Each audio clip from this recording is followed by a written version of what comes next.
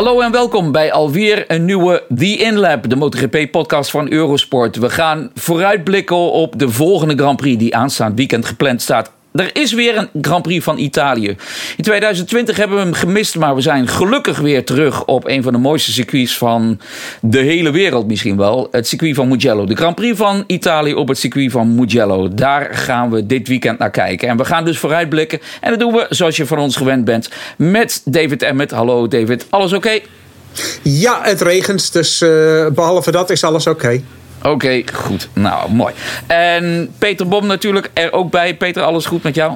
Alles goed ook hier. Het regent niet. De zon schijnt zelfs een put in de grond. Maar dat verandert iedere 20 minuten. Dus dat is alleen nu. Ja. Nou, eventjes. Ik heb hier net de hond uitgelaten. En hier is het ook droog. Dus dan hebben we dat ook weer gehad. Maar donkere wolken pakken zich samen. En dat kunnen we misschien komend weekend ook wel weer verwachten. We hebben natuurlijk een hele natte Franse Grand Prix gehad. Maar om nou te zeggen dat het altijd droog is en droog blijft in Mugello. Nou, daar durf ik mijn hand bepaald niet voor in het vuur te steken. Voordat we gaan vooruitblikken op de Grand Prix van Mugello. Toch eventjes wat laatste nieuwsdingetjes. Ik begin graag even met goed nieuws, tenminste voor de meeste mensen. En zeker ook wat mij betreft. Er is publiek toegestaan bij de Dutch TT in Assen. Elke dag 11.500 toeschouwers. Ja, dat is natuurlijk altijd minder dan je had gehoopt. Maar we moeten ook reëel zijn. Vorig jaar was er helemaal geen TT. Dit jaar dus 11.500 Nederlandse toeschouwers, dat wel. En ik denk, Peter, het is ook echt letterlijk jouw thuis Grand Prix. Ik weet niet of al die mensen staan te juichen voor jou. Maar het geeft toch wel weer wat extra sfeer, hè? Nou, het leeft hier enorm in de streek. En dat vindt men heel erg belangrijk, dat er in ieder geval weer wat komt. Het gaat hier om twee dingen. De TT moet plaatsvinden en de feestweek vooral moet ook plaatsvinden. Dat is niet onbelangrijk. Eigenlijk racen we als excuus om te kunnen feesten, denk ik wel eens. Maar iedereen is hier gek van motorfietsen en iedereen kent hier de historie van de TT. Dus zoveel mensen gaan hun hele leven al van vader op zoon naar de TT. Dus dat was een hele rare onderbreking vorig jaar. En de gesprekken gaan er dan alleen maar over. Komt het er wel? Komt het er? Hoe gaat het? En naar welk feest kunnen we dan gaan? Welk feest mag nog wel? Welke camping kan open? Ja, dat is natuurlijk heel wat anders dan in het verleden. Hè? En ik denk ook eerlijk gezegd dat dit, ik zou niet zeggen een soort van testcase is, maar dat het in ieder geval ook al een soort van opwarmertje is voor WK Superbike in Assen. En die staat natuurlijk, voor, als ik het goed heb, 23 tot en met 25 juli gepland. Dan zijn we alweer een stukje verder. Alweer 4 weken verder. Dus misschien dan weer wat meer toeschouwers voor Michael van der Mark natuurlijk, die afgelopen weekend, maar laten we zeggen een wisselend weekend had, maar in ieder geval een hele goede zondag met 2 vijfde plaatsen op de BMW. Dat geeft in ieder geval deze burger een klein beetje moed. Assen met publiek. David, jij nog een filosofische gedachte daarover? Nee, ik vind dat ze het. Ik ben blij dat ze het doen, want ik vind inderdaad ook. Assen, daar hoort wel een beetje publiek bij. Daar komen we zo meteen natuurlijk wel op. Op Mugello zonder publiek vind ik eigenlijk nog veel erger. Nog erger dan Jerez. Bij Jerez ben je het gewend omdat je er geweest bent met allerlei testen. En dan ben je het gewend om de baan te zien zonder dat het helemaal vol staat. Maar inderdaad, Mugello zonder publiek is vreselijk. En hoe ze het in Assen hebben opgelost vind ik. Het hebben ze heel netjes opgelost. Het is beter dan niks. Natuurlijk zijn er een heleboel mensen die heel teleurgesteld zijn. Maar op naar 2022 zou ik zeggen. Ja, dat zou ik ook zeggen, ja. David noemde natuurlijk al Mugello eventjes. Komend weekend in Mugello geen Jorge Martin. Nog steeds niet. Had eigenlijk gehoopt om er hierbij te zijn. Hij miste natuurlijk de Grand Prix van Le Mans. En hij miste ook Jerez. Maar hij zal worden vervangen door Michele Pirro. En die kent het circuit waarschijnlijk met zijn ogen dicht. Ja. Dus Michele Pirro zal de plek overnemen van Jorge Martin in het Pramac Ducati team. Ja, en van Pirro, David, weten we dat hij kan onder normale omstandigheden top 10 rijden. Maar dat wordt misschien dit jaar ietsje moeilijker. Ja, precies. Nou ja, inderdaad, hij kan onder normale omstandigheden top 10 rijden op een aantal seconden. En ik denk dat die aantal seconden, dat aantal hetzelfde blijft. Maar dat er nog wel een paar mensen ertussen zitten. Want dat is een beetje het probleem met de MotoGP. Het ligt allemaal zo dicht bij elkaar dat zorgt voor hele spannende wedstrijden. Maar het wordt inderdaad ook steeds moeilijker om voorin te rijden.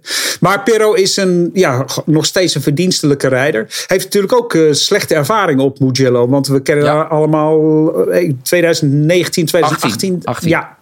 Dat ook aan het einde van het rechte stuk daar, dat hij enorme ongeluk heeft gehad. Vreselijk om te zien. Hij is er gelukkig, bijna ongeschonden ervan afgekomen uiteindelijk. Na het zijn bijgekomen van alle kleine verwondingen. Maar het blijft een linker plek. Ja, hij stond die zondag trouwens weer gewoon op de grid. Hè? Tenminste, met zijn armen in de mitella en met een blauw oog. En ik denk niet dat hij dat van een team had gekregen. Dat hij zoveel schade had veroorzaakt.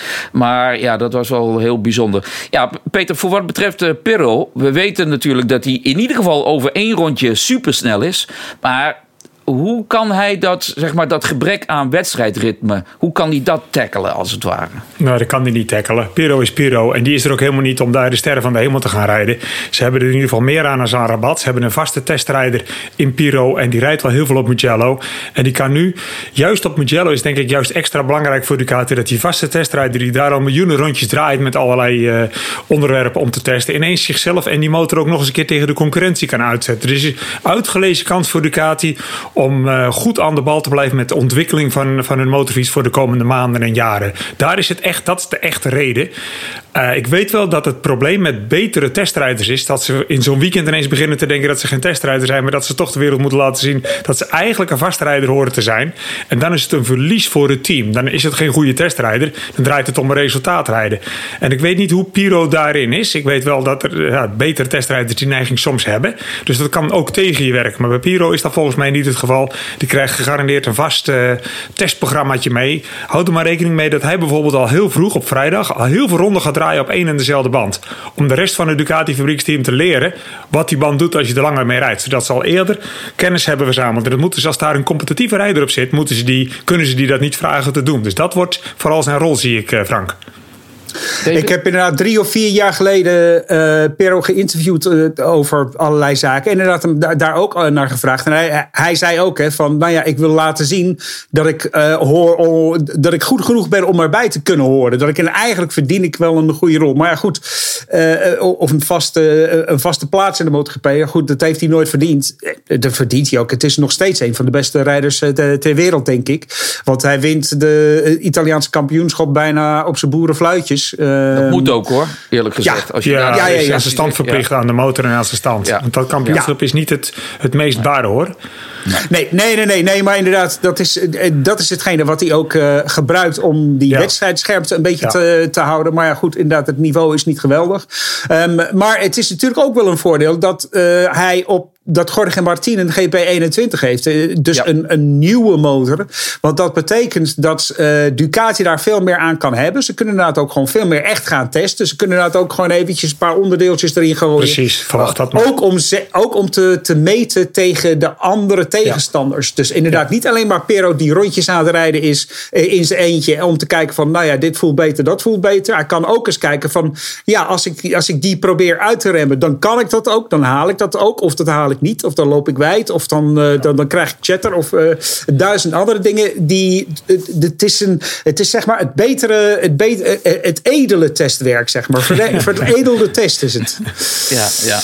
Nou, dat voor wat betreft Michele Pirro. Ik ben heel benieuwd wat hij gaat laten zien. En als we het dan toch over testrijders hebben. Jawel, het is rond. Andrea Dovizioso is officieel Aprilia testrijder. En dan lijkt het, David, dat hij toch aan het voorsorteren is voor 2022. Hij zei ook in de persbericht, stond er ook heel letterlijk van, ik wil inderdaad gewoon mijzelf scherp houden om voor een terugkeer in de MotoGP in 2022. En natuurlijk zegt hij niet van met Aprilia, maar Aprilia wordt waarschijnlijk zijn enige keuze, want de rest van die zitjes die zijn al redelijk vol.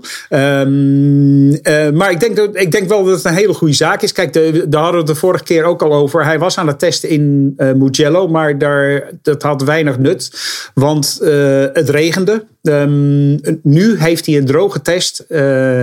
Heeft hij meerdere kansen? De volgende is geloof ik 23 of 24 juni in Misano, geloof ik. Dan zal hij nog wel een paar keer gaan rijden. En dan kan hij inderdaad echt een beetje beginnen te wennen aan die motor. En die motor is ook... Ik denk dat die motor ook echt competitief begint te worden. Dus het is net... het is wel denk ik ook. Misschien heeft hij ook op die fiets gereden en gedacht van, nou, dat valt best mee. Daar kan ik nog wel wat mee. En als hij nog een jaartje ontwikkelwerk kan doen, dan heeft hij misschien wel het gevoel van, oké, vanaf volgend jaar dan kan ik echt weer een beetje mee gaan doen. Dat moet nog blijken, want de Aprilia zijn allebei stuk gegaan op Le Mans. Maar dat lijkt toch meer uitzondering dan regel nu, heb ik het idee. Ja, als we het over Aprilia hebben.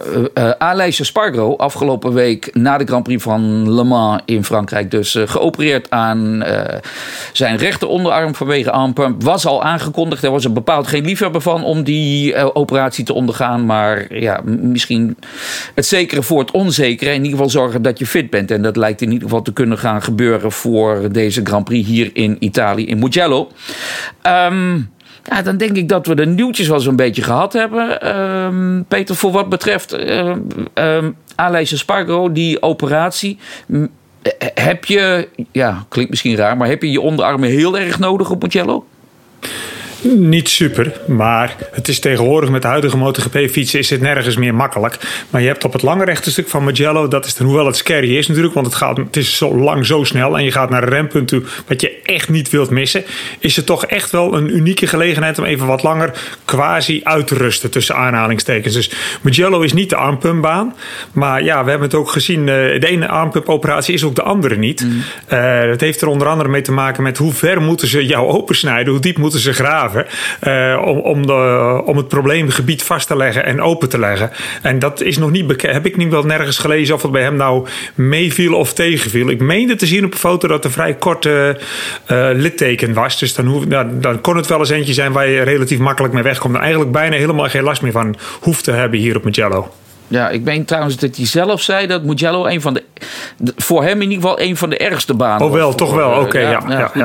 David? Ja, het is inderdaad net zoals, na Jerez, toen we het allemaal over armpump hadden, zeiden de coureurs allemaal, Jerez, Mugello, Assen, dat zijn de banen. Oh, toch wel, ja. Okay. Omdat je heel lang dus naast de motor hangt en moet duwen, moet remmen, moet optrekken. Je moet jezelf heel lang gewoon vasthouden aan die motor.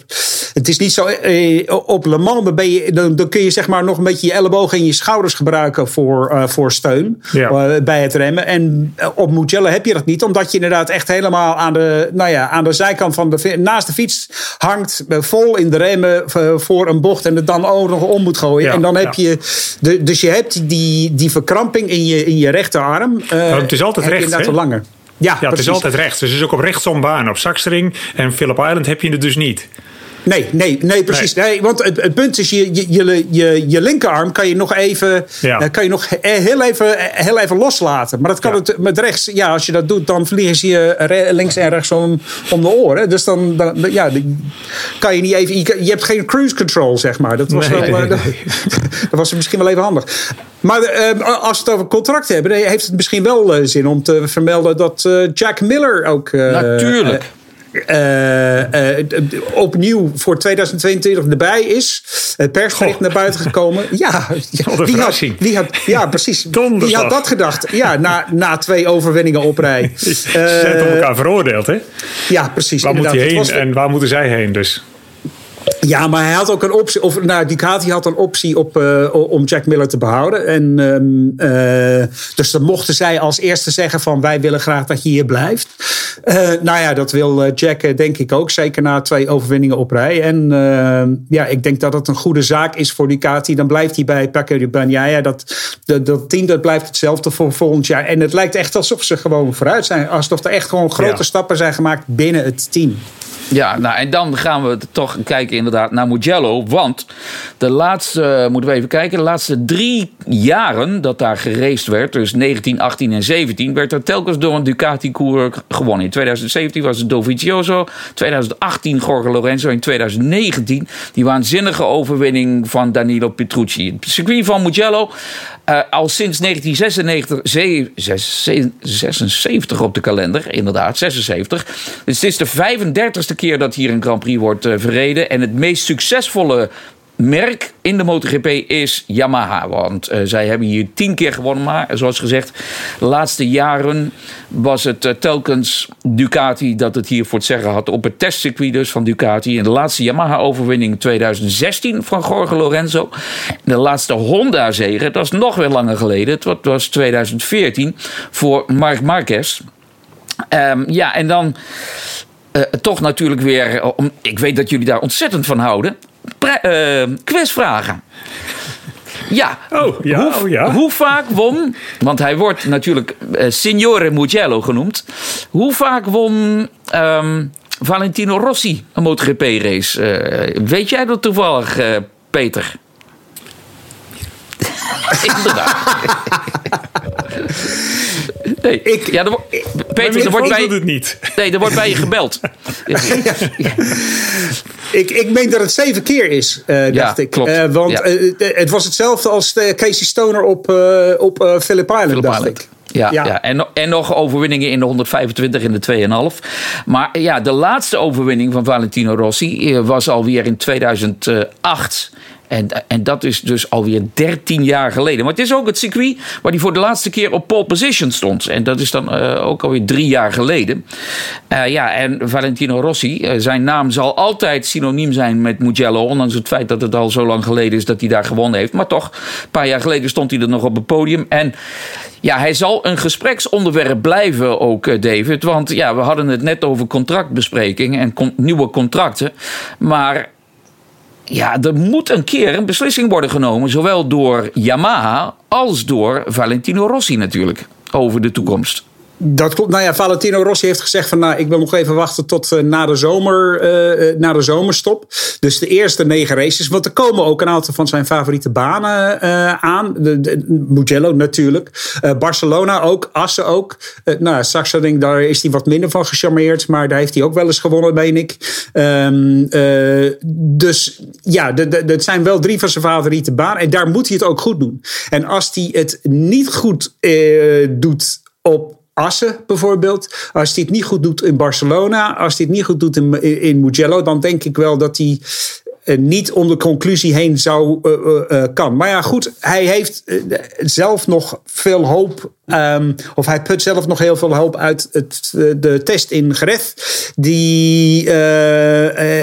Waar hij inderdaad een beetje gevoel kreeg bij de voorkant en bij de achterkant. Dat gaf hem inderdaad een beetje hoop dat er verbetering was. Hij was ook nog best positief eigenlijk na Le Mans. Hij voelde zich ook wel veel beter op Le Mans. Het was nog steeds iets om over naar huis te schrijven. Maar het was niet meer 18e.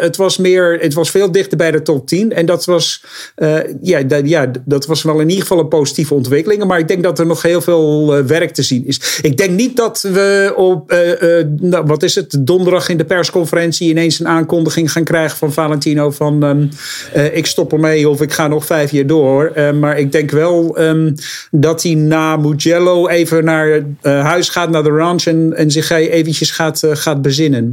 Ja, Peter? Er schiet mij wat te binnen als ik dat jou zo hoor zeggen. Ik heb eigenlijk altijd, ik zeg rationeel gedacht. En als ik dat probeerde, dat lukt ook niet altijd. Maar als ik dat deed en als ik hem zo hoorde praten, was het altijd zo van als ik niet meer competitief ben. Eerst was het als ik niet meer kon winnen, dan stop ik ermee. Als ik niet meer competitief ben. Weet je wat mij op het moment het gevoel bekruipt? Hij vindt het gewoon nog steeds veel te leuk. Hij weet toch al lang beter. Vorig jaar was er niet veel en nu vind ik hem echt zeer onvoldoende rijden. Hij krabbelt regelmatig weer ietsje terug, maar in principe zakt hij steeds verder door het ijs.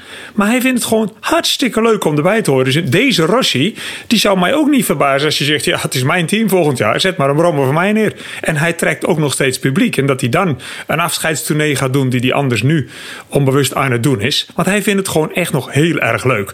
En dan nog iets over Mugello, waar we nu naartoe gaan. Hij woont om de hoek in Misano. Maar Misano is gewoon een thuisrace. Mugello is a matter of honor. Mugello, dat is een erezaak. Dat is niet om de hoek bij hem. Dat is, op de kaart lijkt het dichtbij. Want je bent heel lang aan het reizen.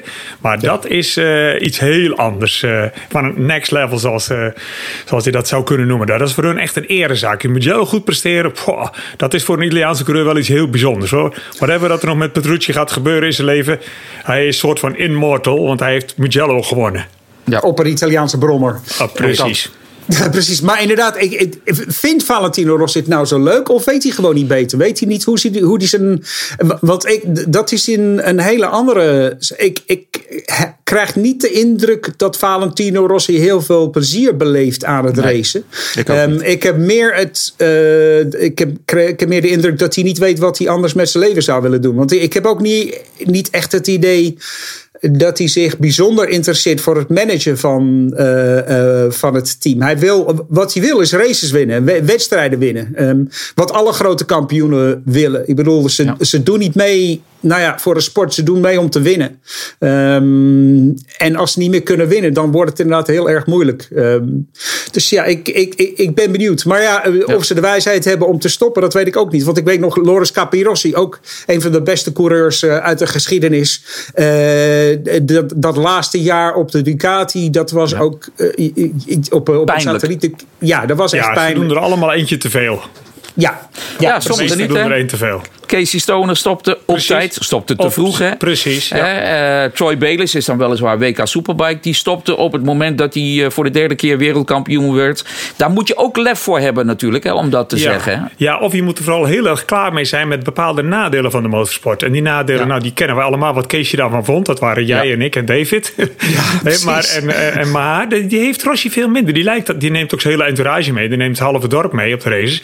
Maar die vindt het reizen en het verblijf in de paddock helemaal niet zo zwaar of belastend. En hij kent ook geen ander leven. Hij heeft het al zo lang gedaan dat hij misschien wel bang is voor het zwarte gat. Wat gebeurt er als ik niet meer vertrek naar de volgende race? Dat kan ook wel. Want inderdaad, zo heel veel lachen zien we hem niet. Hij ziet overal nog wel lichtpuntjes, maar het is in mijn ogen bijna meestal tegen beter weten in dat hij lichtpuntjes ziet. Ja, en laten we niet vergeten, de laatste Grand Prix die in Mugello werd verreden in 2019 ging die jammerlijk onderuit. En we hopen niet dat dat een voorschot is op 2021 natuurlijk. Maar om nou te zeggen dat hij richting zijn 8e MotoGP-zege zal gaan in komend weekend, dat verwacht ik absoluut niet. Sterker nog, dat gaat niet gebeuren. Het zou geweldig zijn. En het zou een sensatie zijn, maar die kans is minimaal. Eventjes nog over Mugello. Het feit dat we er vorig jaar niet geweest zijn natuurlijk, betekent ook dat jongens als Brad Binder, Iker Lecuona, Alex Marquez en natuurlijk de rookies van dit jaar, Enea Bastianini en Luca Marini, voor het eerst op een MotoGP-machine zullen zitten op het supersnelle Mugello. Nou, en Peter, dan moeten we er maar eens over die baan gaan praten. Die baan waar topsnelheid van 300, ik moest er even opzoeken hoor, 356,7 kilometer werd geklokt 2 jaar geleden door Andrea Dovizioso op de Ducati. Circuit met een lang rechtstuk van ruim 1100 meter, 6 linkerbochten, 9 rechterbochten. Wat kunnen die rookies verwachten wanneer ze voor de eerste keer vol gas geven op het circuit van Mugello? Ja, daar zullen ze eventjes aan moeten wennen. Maar dat soort jongens eigenlijk in 3-4 ronden wennen ze wel aan die snelheid. Dat is niet het punt. Maar het gewicht en vooral de grip. De grip die motorfietsen leveren. Ze kennen Mugello allemaal best wel goed. Ze hebben er in allerlei klassen al gereden. Soms ook al podiums gereden. Maar op zo'n lange technische baan. Want het is ook een hele technische baan. Hè. Hij is echt heel lastig. Hij heeft van alles wat. Dat hebben ze nog niet zomaar onder controle. Dat gaan ze ook zomaar in 1 raceweekend niet onder controle krijgen. Daar heb je wat meer tijd voor nodig. Als rookie met een MotoGP-motor, ook al ken je de baan, alles wordt een beetje anders met zo heel veel grip en zo heel veel vermogen. Ik ben benieuwd wie dat als eerste redelijk onder controle krijgt. Dat is voor mij een hele belangrijke indicatie over jouw talentlevel. Hoe snel dat je vrij makkelijk zo out of the blue gelijk de baan op wat jouw tempo kan zijn. Kijk, als we er allemaal 3 weken lang elke dag rijden we allemaal binnen 0,2 van een seconde. Dus dan zegt het niks meer. Maar als we vrijdagochtend eerste trainingen erop zitten en we zijn al met dezelfde banden buiten, dan ben ik vrij benieuwd wie er als eerste een goed tempo kan neerleggen. Gelijk al een aardig leveltje heeft. Dat is voor mij altijd een aardig teken van puur talent. Ja, en voor wat betreft, je zegt de baan heeft van alles wat. Relatief weinig echt langzame punten, als ik me de baan zo goed voorstel. Ja. Hè. Hoogteverschillen natuurlijk, die er ook zijn. Hoogteverschillen of camberbochten, dat was heel scary. Dus verkeerd omhangende bochten. Maar het recht is eigenlijk is de gevaarlijkste bocht is het rechtstuk. Want voor de rijders zelf, want die snelheid, die hebben ze in Qatar ook al meegemaakt. Maar in Qatar ervaar je dat heel puur en eerlijk op een lang vlak rechtstuk. Het is net of je op een op een strip van een vliegveld aan het rijden ben. Hier is het een ander verhaal. Hij is trouwens helemaal niet recht. Je komt een hele snelle linkerbocht uit, al opschakelend omhoog. Dan trek je hem langs de tribunes flauw naar rechts hangend langs je motor. Trek je hem quasi recht uit. En dan komt er een soort hele snelle S-bocht. En als je loopt of fietst, merk je niet dat het een S-bocht is. Maar met 300 km per uur aan het eind van de pitlane is het gewoon een S-bocht. Een beetje zoals het oude Assen. Dat ze vlak langs de vangrail moeten rijden. Gelijk over de verdrijvingsvakken moeten gaan om zich klaar te zetten voor het rempunt. Maar je bent nog niet bij het rempunt. Je moet in een hele flauwe linkerbocht met 350 over een heuvel. Ja, dat is... En als je net neerkomt, moet je de rem pakken. En die heuvel, die betekent voorwiel komt los. Maar soms ook heel kort het achterwiel. Nou, vraag dat maar aan Yamaha. Daar hebben ze al een blok mee opgeblazen een keer. Dus je bent super tight. Je zit helemaal tens. Als je niet oppast, te gespannen op die motor naar die snelheid, naar het rempunt te gaan.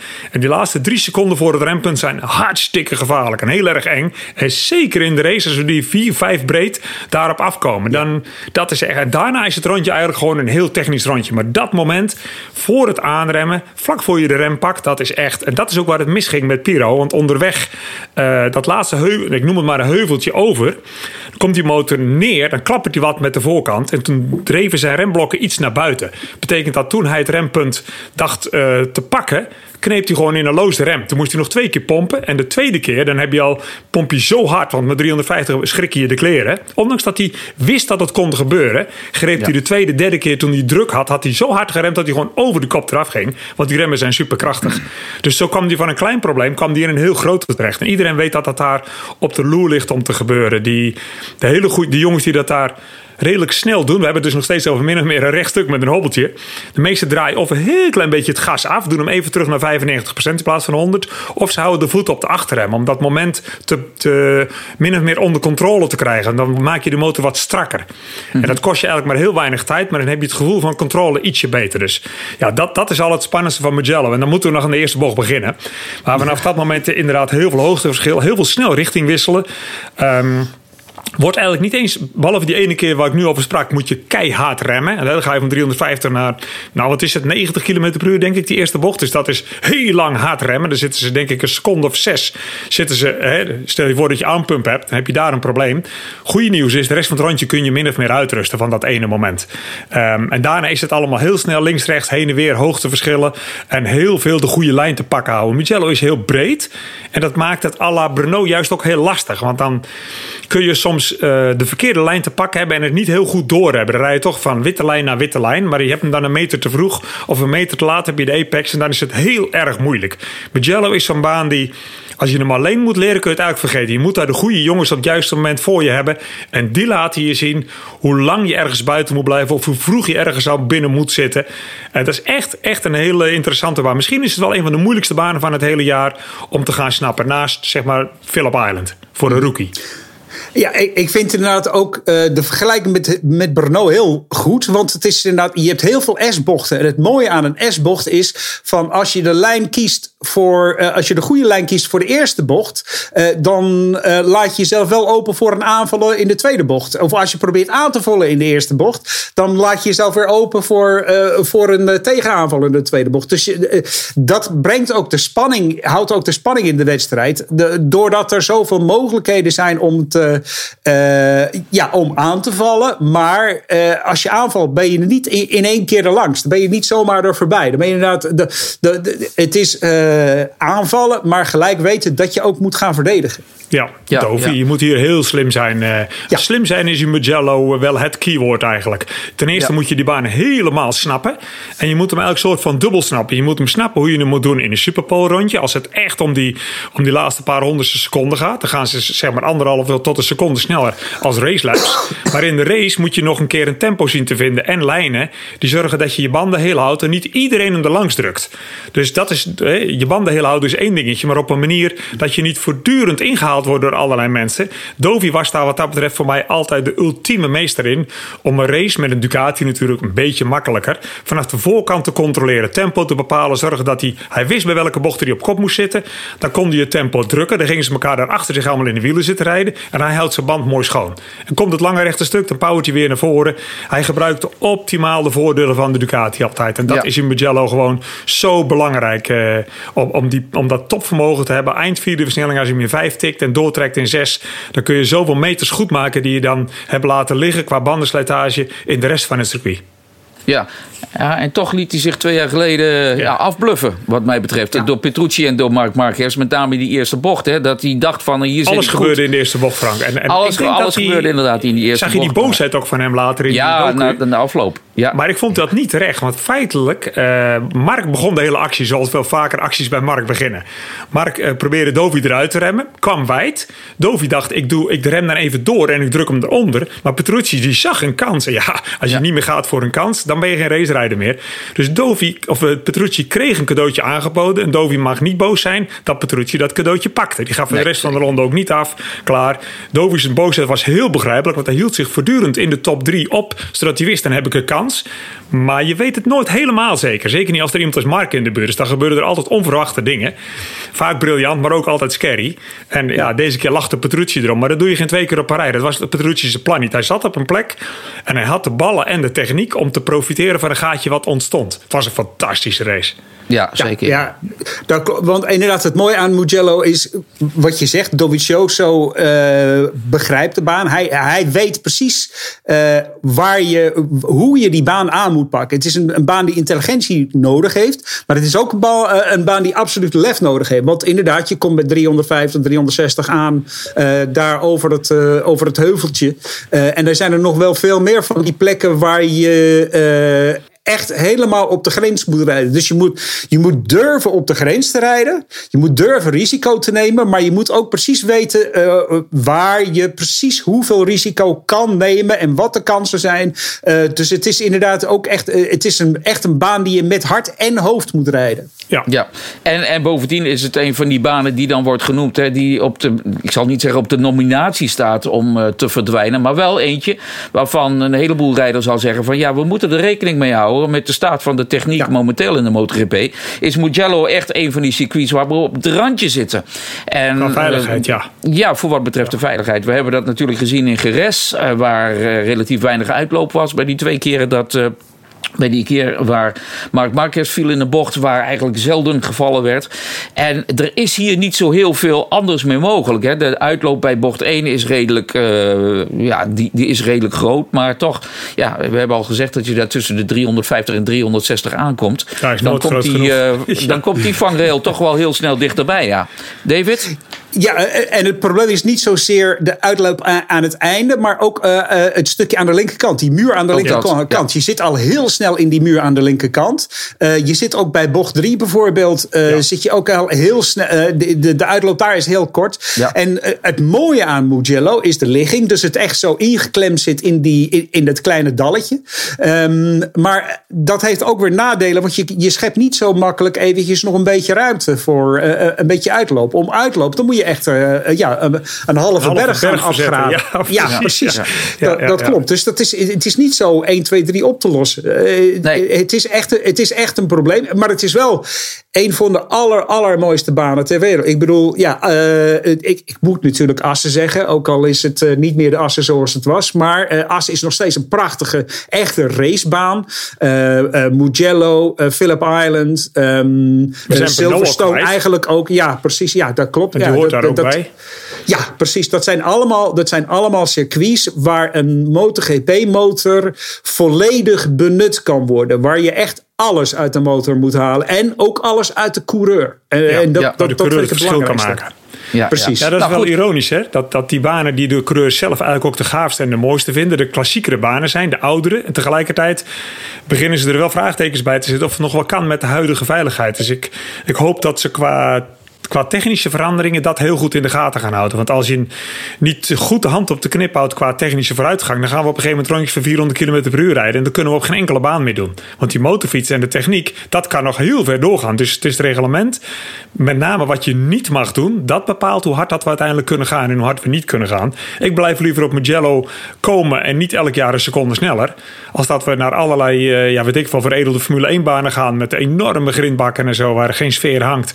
Want dat is toch wat niemand moet willen eigenlijk. Nee.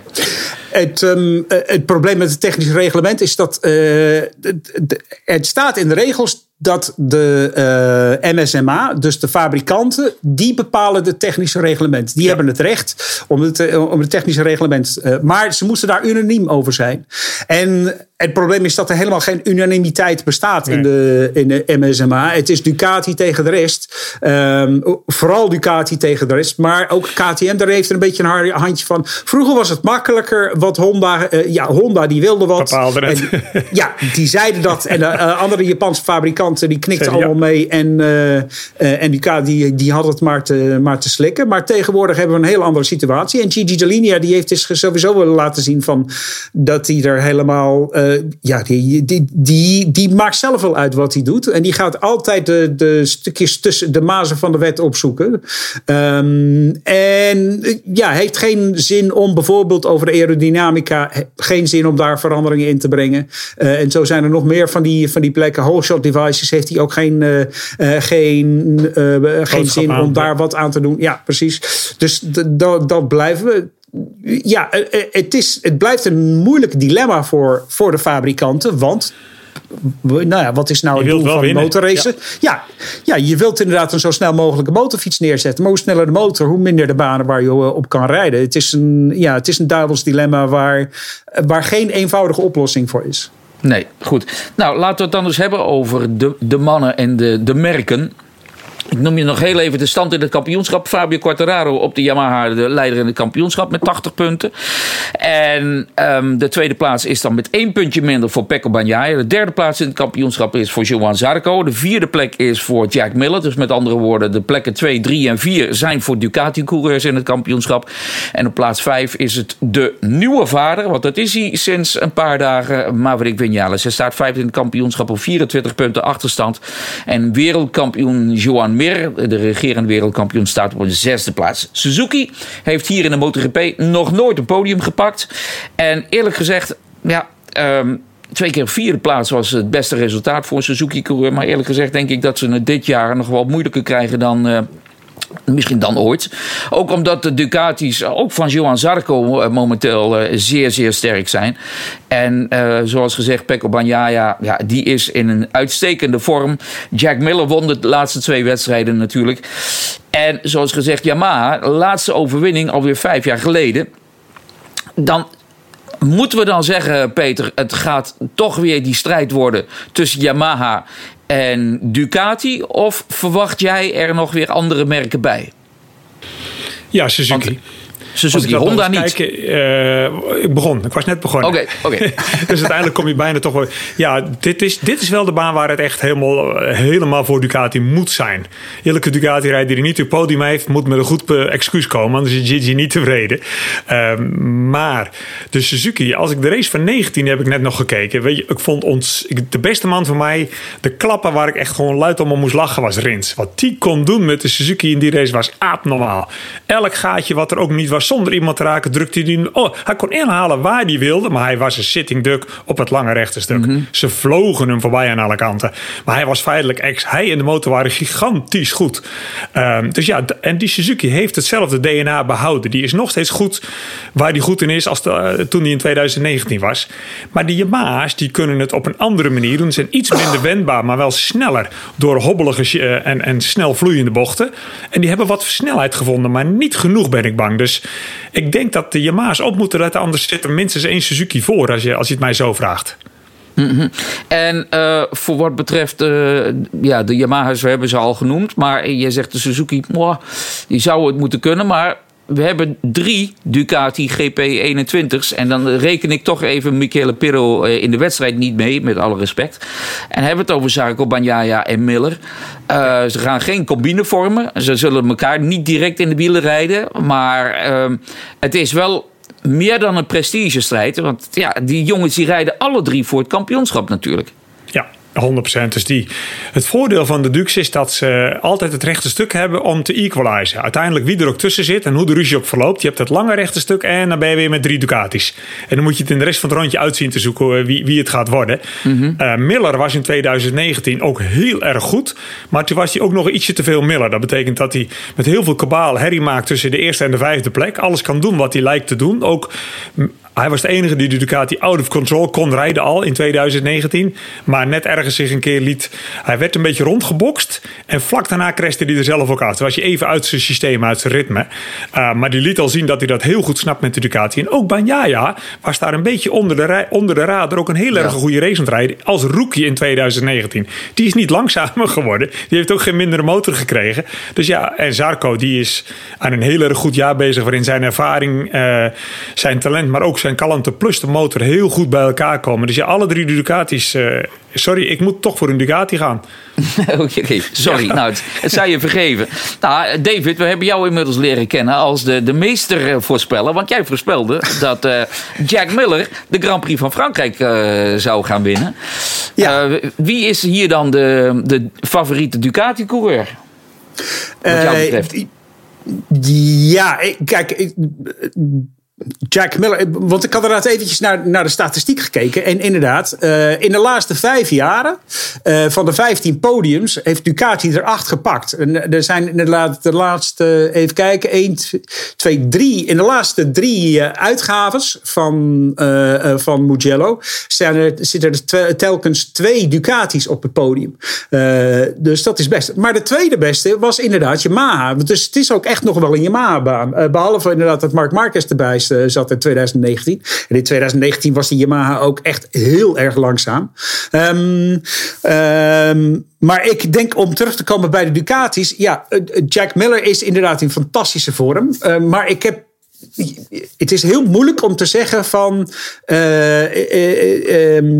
dat iemand anders Jack Miller zal gaan verslaan. Ik denk wel dat Miller de man de te verslaan man is. Maar ja, ik heb zo'n vermoeden van... Ik voel aan mijn water dat Pecco Bagnaia eindelijk eens een overwinning gaat pakken. Want hij is in goede vorm, heeft alles op een rijtje. Alles is inderdaad heel goed. Wat wel interessant is eventjes, dat de Michelin die brengt inderdaad voor het eerst weer zijn symmetrische voorband. Alle 3 de banden zijn symmetrisch. Dus dat geeft dat gevoel waar de Honda's en de KTM's last van hebben. Dat is weg. Dat zullen ze niet hebben. Ze zullen alle 3 de banden kunnen gebruiken. Dat geeft wel mogelijkheden, denk ik, ook voor de KTM's. Ik verwacht wel inderdaad dat de KTM's ineens het een stuk beter gaan doen op Mugello. Dat wordt interessant om te zien. Ik denk wel dat Marc Marquez het heel moeilijk gaat krijgen. Want hij heeft een probleem met die rechterschouder. En het is inderdaad een baan rechtsom. Dus die schouder die wordt heel erg belast. Dat wordt wel lastig voor hem. Maar ja, we moeten het ook zien. Pol Espargaro heeft het ook heel netjes gedaan vroeger op de baan. Maar jij gaat je slaat nu al stappen over. Want je bent nu al bij Honda, hè? Daar gaan we het dadelijk over hebben. Daar mag ik net niks over zeggen. Ja, nee, precies. Ja, laten we ons wel aan de regels houden, mannen. Ja. Maar over Yamaha, David, wil ik toch jou vragen. Gaan we Franco Morbidelli dan vergeten als we dit rijtje hebben? Ik denk dat Mugello, dat Morbidelli het zwaarste gaat hebben op Mugello. Maar ik denk persoonlijk dat het geen Ducati gaat worden die gaat winnen. Ik denk dat we Fabio Quartararo weer op het podium gaan zien. Ik denk dat hij op het hoogste slot gaat staan. Want omdat de Yamaha heeft genoeg snelheid om in de slipstream van de Ducatis te blijven. Als ze dat kunnen doen op het rechte stuk, dan kunnen ze er ook voorbij. In die lastige stukken, vooral die eerste bochten. En als ze dat kunnen doen, dan kunnen ze door de beide Arrabbiata's genoeg afstand van de Ducatis trekken om voor te blijven aan het einde van de rechte stuk. Dus ik denk dat ze genoeg stappen hebben gemaakt. Fabio Quartararo is in de vorm van zijn leven. Is heel erg goed op dit moment. Met Maverick weet je nooit wat je gaat krijgen. En zeker nu die net vader is geworden, dan is het al helemaal een emotionele rollercoaster. Ja, precies. Echt, inderdaad. Ja. Fijn woord dus, ja, zo is dat. Dus dan weten we dat.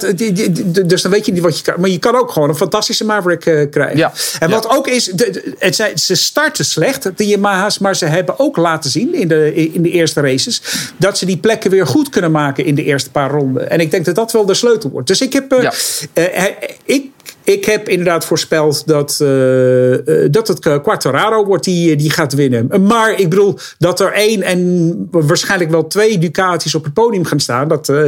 Dat lijkt me wel logisch. Maar ik denk wel dat het een Yamaha is die bovenaan staat.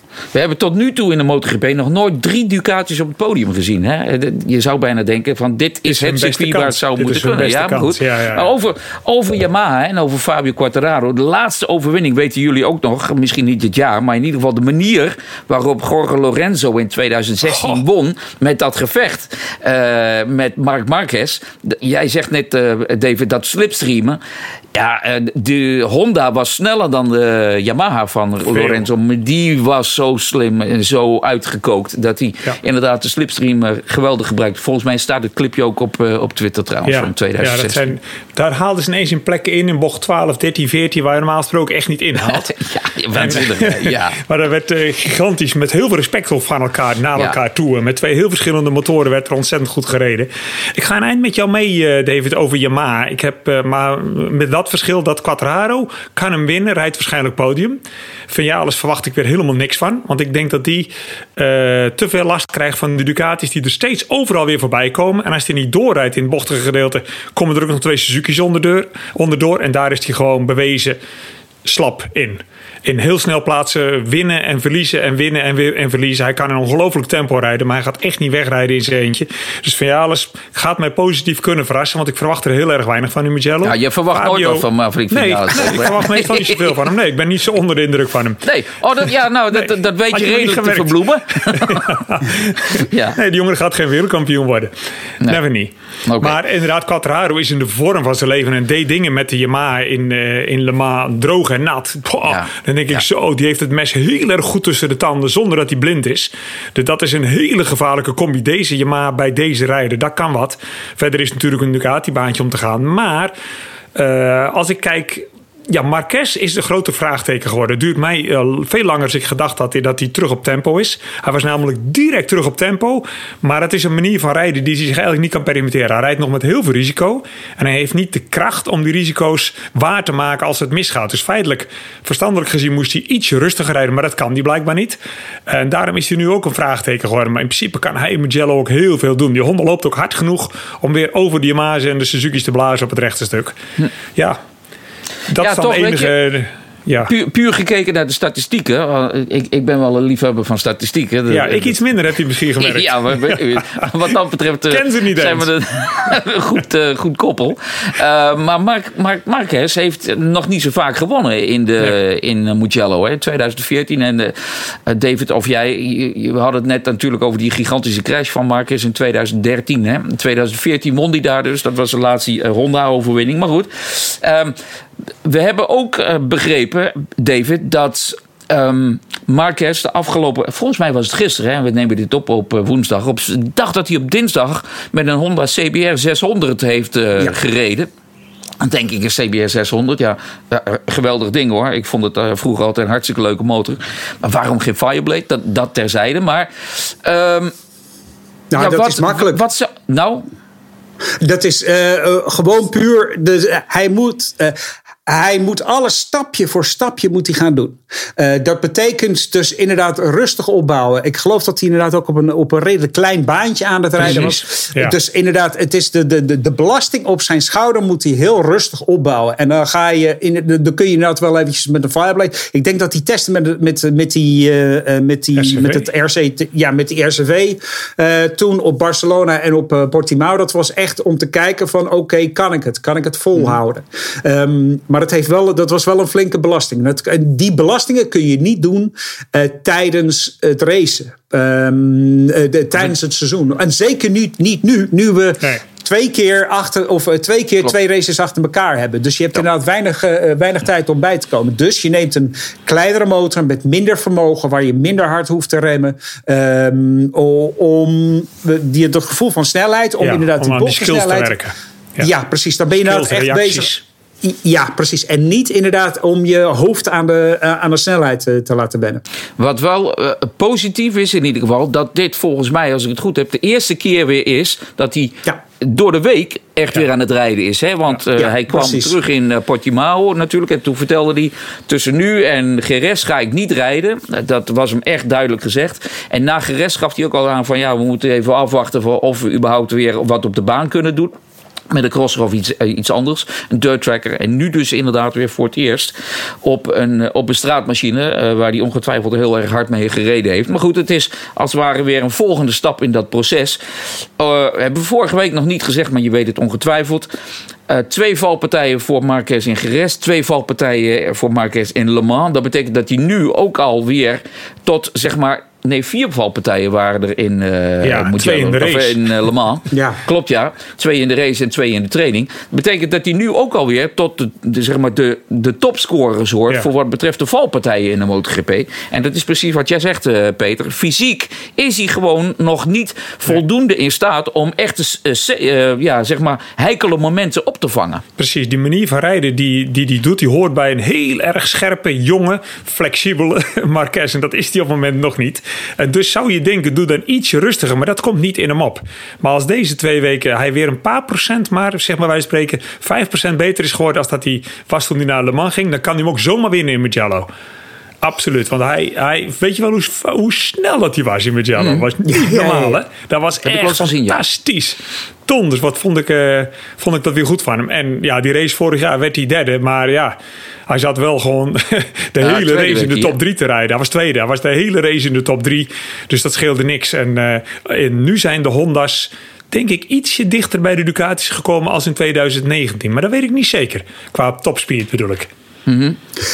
Wat ik interessant vond van inderdaad die crashes van Marquez is, hij zei op Le Mans zei hij van als je kijkt dan crash ik steeds over links, omdat ik inderdaad gewoon daar meer risico neem, omdat ik probeer om te compenseren wat ik dan verlies in de rechterbochten, want inderdaad rechts is waar hij dan verliest. Het was wel weer opvallend tijdens de race viel hij inderdaad 2 keer in een rechterbocht.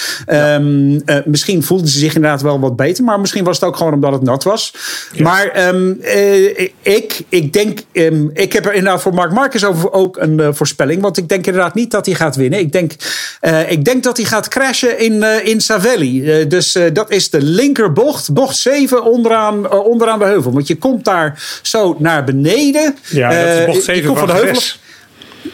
Ja, precies. Bocht als 7 van Jerez. Ja, dat val je normaal gesproken niet. Daar moet je ook niet vallen. Want dan kun je die motor hoeven al bijna niet meer op te halen. Als je in de 7 in Mugello eraf valt, dan ligt hij maar het is ook een plek waar je inderdaad snelheid, waar je inderdaad echt plek kan winnen. Maar het is heel geniepig. Het gaat naar beneden en het is een beetje off-camber.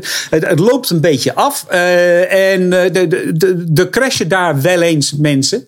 En het is inderdaad wel een hele vervelende bocht. Maar en een hele snelle. En precies wat ik zeg. Eentje waar je denkt van, dat kan ik nog wel even pakken. Dus als Marquez er een beetje bij zit in de eerste rondes, dat hij denkt van, ik maak nog kans. Op een gegeven moment dan denk ik dat die overmoed hem toch te veel gaat opbreken. Maar jij maakt hem ook deelgenoot van jouw voorspelling, neem ik aan, hè? Ja, natuurlijk. En anders wil ik dat wel doen, hoor. Ja, ik denk in 2018 lag hij in bocht 6, 1 bocht daarvoor eraf in de race. Ja. En dat is zo'n off-camber bocht die je instuurt en dan zakt het asfalt bij je weg. Dan moet je ook de voorkant heel goed vertrouwen. Mm-hmm. En dat doet hij. Hij vertrouwt zoveel op zijn voorkant dat hij hem ook altijd... Ja. Hij rijdt agressief met de voorkant. Agressiever dan wie dan ook. En daarmee komt hij wel eens op de koffie. En mij verbaast het dat hij niet ietsje rustiger doet. Want de tempo is er al lang zat. Maar dat kan hij blijkbaar niet. Ja. En dan heb je toch wat te veel crashes nog. Ja. Nou, Pol Espargaro hebben we al genoemd. Pol Espargaro moet ook hopen inderdaad dat het komend weekend voor hem toch weer een stapje beter gaat dan in Le Mans. Waar hij ook niet geheel tevreden was, zullen we maar zeggen. Jerez was voor hem helemaal een teleurstellend weekend. Ik wil naar de 2 andere merken om daarmee af te sluiten. Aprilia en KTM natuurlijk. Suzuki hebben we net al gezegd. We verwachten in ieder geval van, althans Peter verwacht in ieder geval van Suzuki zeker wel wat. En David schudt met zijn hoofd. Ja, dus, knikt met zijn hoofd. Dus gaat dat ook... onderschrijft dat.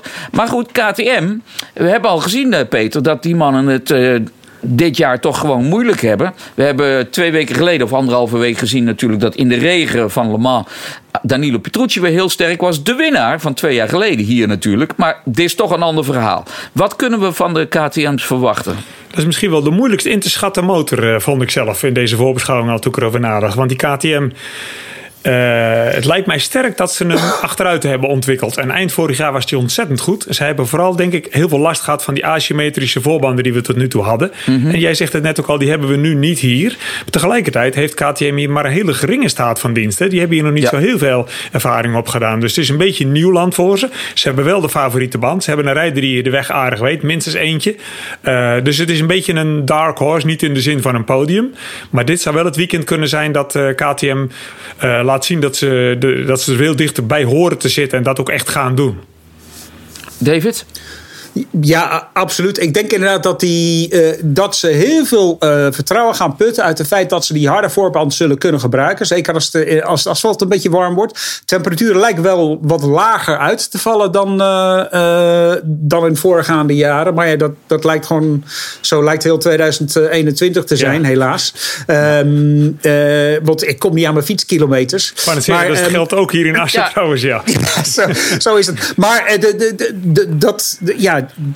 dat is iets. Ja, dat betekent dat je niet zo snel naar die harde voorband kan grijpen. Maar ik denk wel dat de KTM dat kan gebruiken. En ik denk ook wel dat ze eraan toe zijn. Ze zijn toe aan dat gevoel van vertrouwen. Ja. Ik bedoel, we zeggen dat altijd. Race, dat speelt zich af tussen de oren. Als die jongens beginnen aan de week met oké, dat is mooi. Ik kan die harde voorband is een optie. Daar hoef ik geen verwachtingen van, geen verrassingen van te verwachten. Dat geeft al een gevoel van vertrouwen. En dat nemen ze dan mee het weekend in. En dan kunnen ze iets meer uit. Dus ik verwacht wel dat KTM voor verrassingen gaat zorgen. Maar nogmaals, we hebben het al. Ik zei het geloof ik vorige week al. Het mooie aan dit moment in de MotoGP is dat je 6 motorfietsen hebt die op allerlei verschillende manieren snel gaan. En dat het allemaal werkt. Dat je allemaal uiteindelijk op ongeveer dezelfde rondetijd uitkomt. Dus we leven in een goede tijd. Dat de KTM... Ja, precies. Ja, dat klopt. En inderdaad, ik denk dat de KTM's... Ik verwacht wel een KTM zo af en toe een beetje vooraan te zien. Of het Oliveira of Binder wordt, dat is ook wel weer een leuke Petrucci reken jij al niet meer mee. Die heb je al afgeschreven. Hij heeft nog steeds te veel problemen met die KTM. En dat kan hij mooi verbloemen in de regen. Natte race, ja, precies. Maar inderdaad, het gaat niet regenen helaas voor hem. Ja. En van die 3, eigenlijk moet ik zeggen van de 4 KTM-rijders, Ike Lecuona natuurlijk ook erbij. 3 daarvan hebben alles gewonnen in Mugello. Petrucci hadden we het net over. Oliveira won al eens de Moto2 in 2018. In 2016 won Brad Binder daar de Moto3-wedstrijd. En alle 3 hebben ze al aangegeven een van hun favoriete circuits. Dan, Peter, kort als het kan, Aprilia. Wat kunnen we verwachten na het tegenvallende weekend met inderdaad technische problemen voor beide Aprilia-mannen? Wat kunnen we verwachten van Aleix Espargaro? Nou, Aleix en Aprilia zijn eigenlijk standaard top 6 werk dit jaar. En dat is gewoon hartstikke goed. Want die top 6 zitten heel dicht bij elkaar. Maar hier wordt dat heel erg lastig. Die Aprilia, dat hebben we in Qatar gezien. Die heeft net niet de topspeed om mee te kunnen gaan. En dan moet je wel heel inventief zijn. Want zo heel veel inhaalacties, plekken zijn er niet. Ja, die zijn er wel in Mugello. Maar dan verlies je ook tijd. Dus dan heb je iemand ingehaald. Maar degene die daarvoor rijdt, is dan alleen nog maar verder weg. Ik denk dat het heel erg lastig wordt voor Aleix om überhaupt 6e te worden. Ja, en de andere Aprilia, daar hoef ik het niet over te hebben. Dat is een testrijder die meerijdt. Oké, ja. David? Wat Peter zegt. Wat ook interessant is, ze hebben inderdaad dus voor die hoge, die high downforce voorvleugel gekozen. Omdat ze dat op die andere banen kunnen gebruiken. Nou, dat is inderdaad dus een nadeel op Mugello. Want hier kom je weer eens tot aan de 360 km per uur als het een beetje mee zit. Ik ben benieuwd wat de stemming is bij Aleix Espargaro. Want inderdaad, het is het is inderdaad ook, net zoals zijn broer, het is inderdaad een coureur die heel veel op emotie rijdt. En ja, je moet even kijken hoe het dan gaat met na zo'n weekend als Le Mans, waar ze na 2 keer motorische problemen hebben gehad, of die dat inderdaad nog even achter zich kan zetten en opnieuw kan beginnen. Ja, ik denk dat wel dat meer een ander soort belasting is tussen je oren. Meer een frustratie op een gemiste kans. Maar hij kreeg wel een bevestiging van zijn echte speed. En dat is voor een rijder diep van binnen nog veel belangrijker. Als je gaat twijfelen of je de speed nog wel hebt, jij en de Aprilia wel snel genoeg zijn, dat kruipt dieper tussen je oren als een motorfiets die kapot ging op een goede positie liggen. Maar hij had de speed. Het hele weekend nat en droog was die waar die blij mag zijn dat hij mag zitten. Dus wat dat betreft zal die wel erop gespitst zijn. En het mag er eigenlijk niet weer gebeuren dat de motor weer kapot gaat. Terwijl als 1 keer per jaar iedereen echt met gekruiste vingers staat, alle motortuners in ieder geval, dan is het in Mugello. Want het rechtstuk duurt echt heel erg lang. En het duurt niet alleen lang, het heeft ook nog eens een keer dat verdraaide heuveltje aan het eind. Daar hebben we al Yamaha-blokken zien sterven. Want die hadden zich onvoldoende gerealiseerd dat als het achterwiel vrijkomt, dat hij dan doorspringt. Terwijl je al tegen de vlak voor de remlimiter zit in 6, komt het achterwiel vrij en dan springt het kortstondig, maakt de motorfiets zoveel toeren. Daar zijn ook pneumatische kleppen niet tegen bestand. Dus ja, het is daar altijd. Het is een soort. Wij gingen vroeger veel naar Monza met de Supersport en Superbike. En dan namen we ook echt wel de tuner alvast mee. Want dan moesten de blokken nog wel eens open s'avonds. Want dan hadden we toerentallen gezien en die hielden je ook zo lang vast. Ja, dan moest dat blok toch nog wel even opengehaald worden om het allemaal nog eens te checken. Dus, en dat is voor MotoGP Mugello. Dat is hun Monza, zeg maar. Ja. Goed, nou dan denk ik dat we er zijn. Maar natuurlijk, we hebben nog een prijsvraag. Wat kun je dit keer winnen? We hebben een Yamaha pet en een MotoGP shirt, fraai MotoGP shirt. En wat moet je dan doen? Welke plek en wie wordt de beste Yamaha-coureur? Wie wordt de beste Yamaha-coureur en waar gaat hij finishen? Als je dat allebei goed hebt, kun je dus de Yamaha-pet en het MotoGP shirt winnen. David heeft het eigenlijk al aangegeven. Dus ja, maar ja, het staat al bijna vast. David gaat een pet dragen waarschijnlijk. Met een beetje geluk heb je volgende week een pet op. Ja, maar ja, misschien moeten we in ons vak meerdere petten kunnen dragen. Dus we hebben nog meer prijsvragen. Maar als je het antwoord denkt te weten, doe mee. Maar gebruik dan wel de hashtag MotoGP prijsvraag. Hashtag MotoGP prijsvraag. Altijd die hashtag gebruiken, want anders komt je antwoord niet over. Dat was het voor wat betreft deze podcast over de Grand Prix van Mugello. Komend weekend vanaf vrijdag natuurlijk bij Eurosport te zien. De wedstrijd op zondag met onder andere ook dan zondag een interview. Een soort van tweeluikje als het ware met Jack Miller en Thomas van Leeuwen. En natuurlijk nog veel en veel meer. David, weer bedankt voor je expertise bij deze podcast hier. En natuurlijk, Peter, jou spreek ik aanstaande vrijdag weer. Ook jij bedankt. We spreken elkaar zo meteen nog over die strikvragen van jou. Want daar ben ik helemaal niet tevreden over. Maar dat nou doet mijn microfoon het even niet. En mijn oortjes doen het niet. Maar volgens mij had je iets over onkostenvergoeding die je mij nog schuldig was of zo. Maar je bent er nog niet. we zijn er wel voor deze week. Dit was het. Bedankt voor het kijken en voor het luisteren naar die Inlap. En heel graag tot de volgende keer.